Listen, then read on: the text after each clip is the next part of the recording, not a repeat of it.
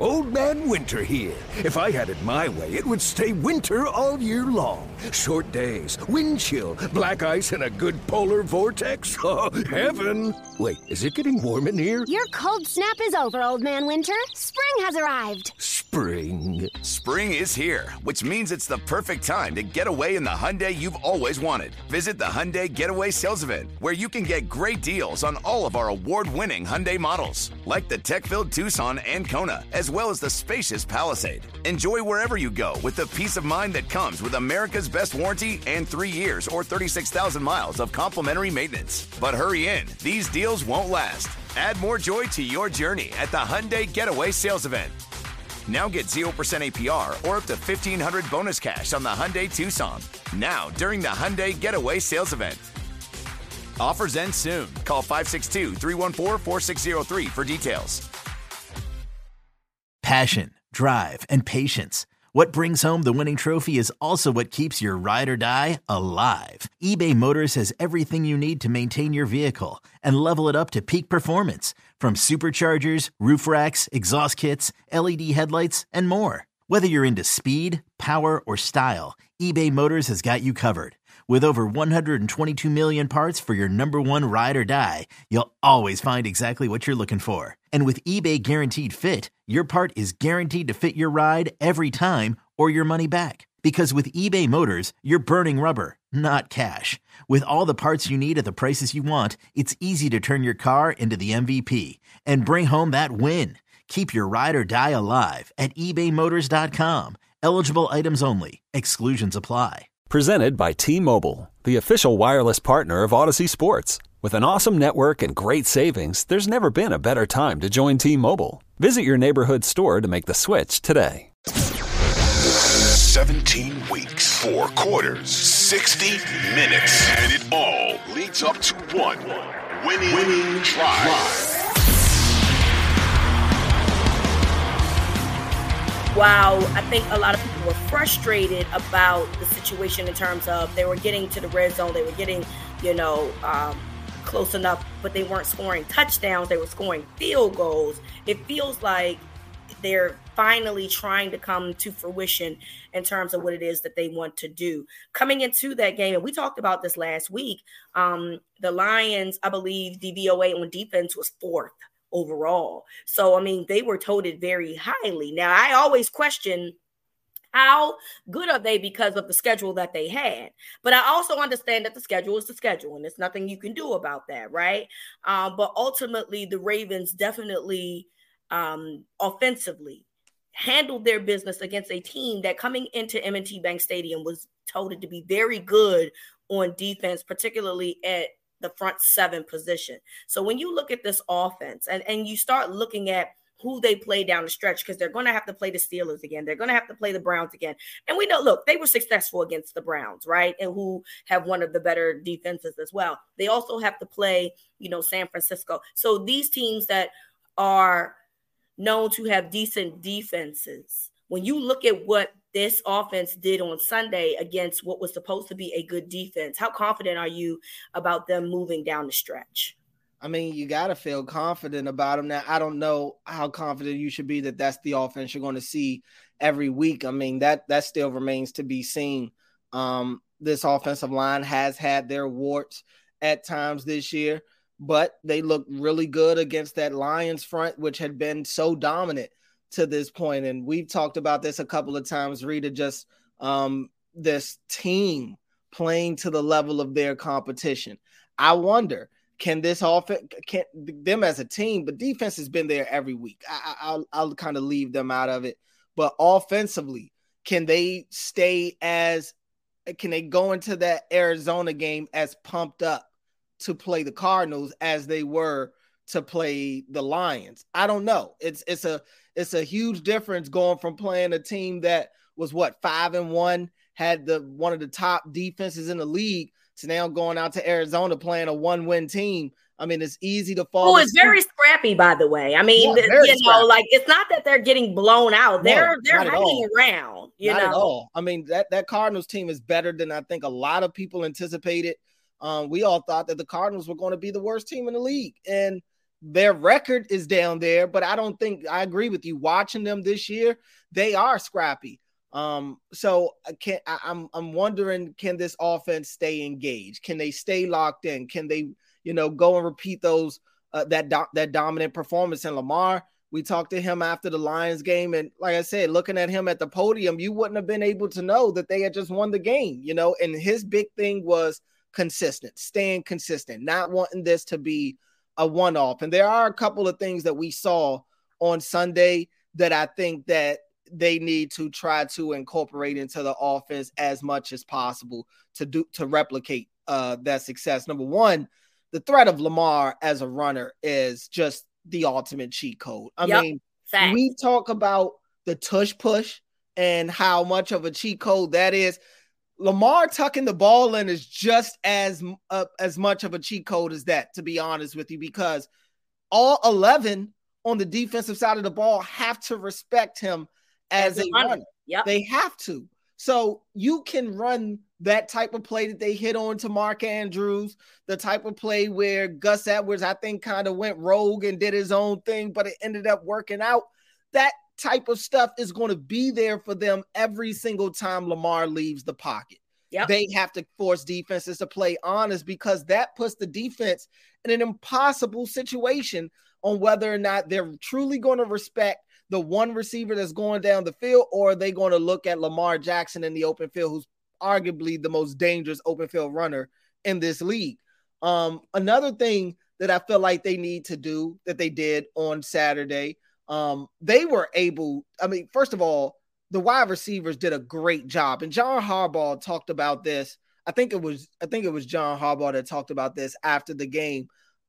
Just the fact of, I think he talked about this on Monday, actually. Them receivers running their routes as precise and as strong as they did, even when they're not getting the ball, because that opens up a lot of that stuff down the field. You think about the first play of the game where Lamar hit Zay on that deep end route. I mean, if it's not for the slot guy running his fly and really selling it to clear that area out, Zay's not as open as he was. And then you think about a couple of plays later where Bateman had got hit on that curl route. Harb said that Bateman was the fifth option on that play. So so for Lamar to make that read and get all the way over to his fifth option, but also for your receiver who knows he's the fifth option on the play to go out there and run his route the way that he did to still get open. That's the type of stuff you need. I do wonder if these receivers have been as engaged as they were on Sunday the rest of the season. It's been times where you don't feel like guys are running their routes to the best of their ability. It does sometimes feel like guys aren't locked in throughout the course of the game. That was case in point in the Steelers game where you have all those drops. That's just a byproduct of not locking in and not focusing. But I also think the offensive line, which, like I said, has been a little shaky, they were pretty stout on Sunday. And if they can do that against that Lions front, I don't think there's any reason why they can't do that to pretty much any front that they face. But they did a great job of just staying on schedule. The running game was there, even outside of Lamar. Gus Edwards and Justice Hill, I think, combined for about 110 yards or so just for themselves. And that's without Lamar's 35 or whatever, however many yards he had on the ground. So it was just a byproduct of guys doing their part, not waiting for Lamar to come save the day. Offensive line not hoping that Lamar just makes three guys miss in the backfield. Wide receivers not just waiting for Mark Andrews or Zay Flowers to get theirs. I just like the fact that everybody out there decided to make something happen on their own, carry their weight. And if that's going to be the case, I think this Ravens offense is going to be tough to stop week in and week out. And also, Todd Monken called the plays like he did. I mean, the creativity was there. They hit the Lions where it hurt. It seemed like they didn't really give the Lions a break. They didn't go away from what was working. I thought the red zone play calling was phenomenal. I've been begging for Lamar Jackson runs in the red zone in every trip, and that's what we got. There should never be a red zone trip that the Ravens offense has to where Lamar Jackson doesn't get a carry. That to me is malpractice. So long story short, do what you did against the Lions. And I think long story short, didn't want to hold you, but right. Yo, Trey. Kevin, what's up, man? You know, I've been thinking, what would have happened if the NBA never vetoes the Chris Paul trade to the Lakers and we get CP3 in the same backcourt as Kobe in LA? Well, you get a very happy Jack Nicholson for sure. And the Lakers probably win a bunch more championships. CP3 finally gets a ring or 2 or 3, and the Kardashian empire is forever altered. What did you just say?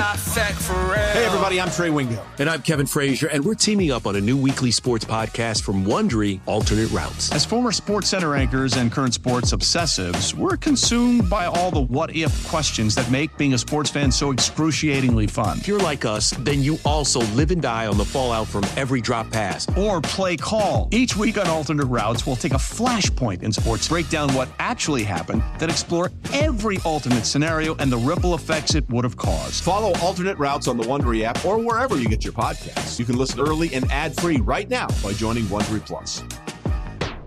No, I completely agree with you. My favorite thing about what we saw on Sunday was just essentially how, like you said, they had to respect Lamar as a runner, and yet Lamar was continuously looking down the field and making plays.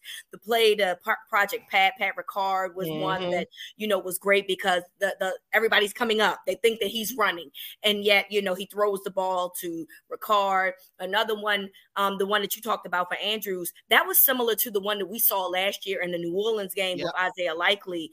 Being the person on the other side of that. I would love to see more of that. Make people respect you as a runner, but make them respect you as a passer. I mean, you are literally putting these defenses in conflict when you are doing those types of things, shifting and moving, acting as if you're a runner, and then yet moving the ball down the field. So this offense, to me, the sky is the limit. Or what Michael Jordan said, the ceiling is the roof. Right. When it comes to, what it is that they can do. And yes, it does obviously start with Lamar as well as that offensive line, but just being in sync with guys, I definitely think is important. I did see Kurt Warner mention that, he kind of was like, it's still some things, they still look junky and clunky. And I think I do understand what he's trying to say, because there's still some spacing issues that needs to be worked out. And I've always contested, like, there's probably certain guys that are allowed to run some options. And so at times you're going to see 2 guys in the same area. That's going to happen. And I think that can be cleaned up.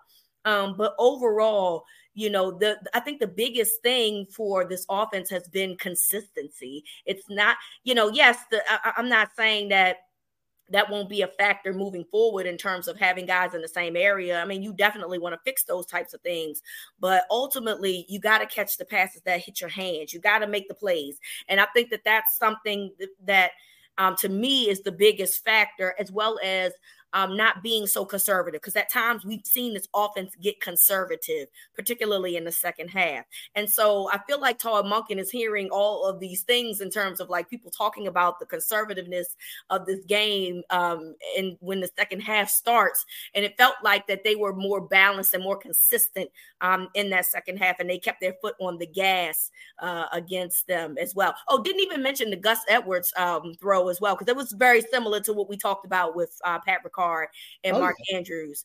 So, because I think a lot of people think that was a run. No, that's a pass play. You know what I mean? Like, it was because as I went back and rewatched the game, Zay is out running a route as well. I mean, I think it was just an RPO. I don't know if Gus had a route. I think Gus kind of did that on his own. Yes. But yeah, I do. I think it was an RPO play. And also, to your point of, to Kurt Warner saying that it was clunky. He was talking about the space, and there are a couple of examples of that. I mean, you look at Odell's first catch. I believe it was his first catch. There's like 3 receivers in that space. Odell just comes and pretty much intercepts the ball. Yes, and I know exactly the play that you're. I do think that play was made for Odell, but is it Mark Andrews or Zay? Somebody striking down the field in the same area, and to the point where when you first see it live, you're like, was that ball supposed to be for Odell or the dude that was going down the field? And I do think that when I looked at the replay, it does look like it's for Odell, but like you said, they're too close. And they just do have to find a way to get a little separation there in that regard. Luckily for the Ravens, it worked out perfectly. But I agree with you that, I understand some of the concerns about the spacing. And I think that that's something that they'll be able to get better as the season goes along.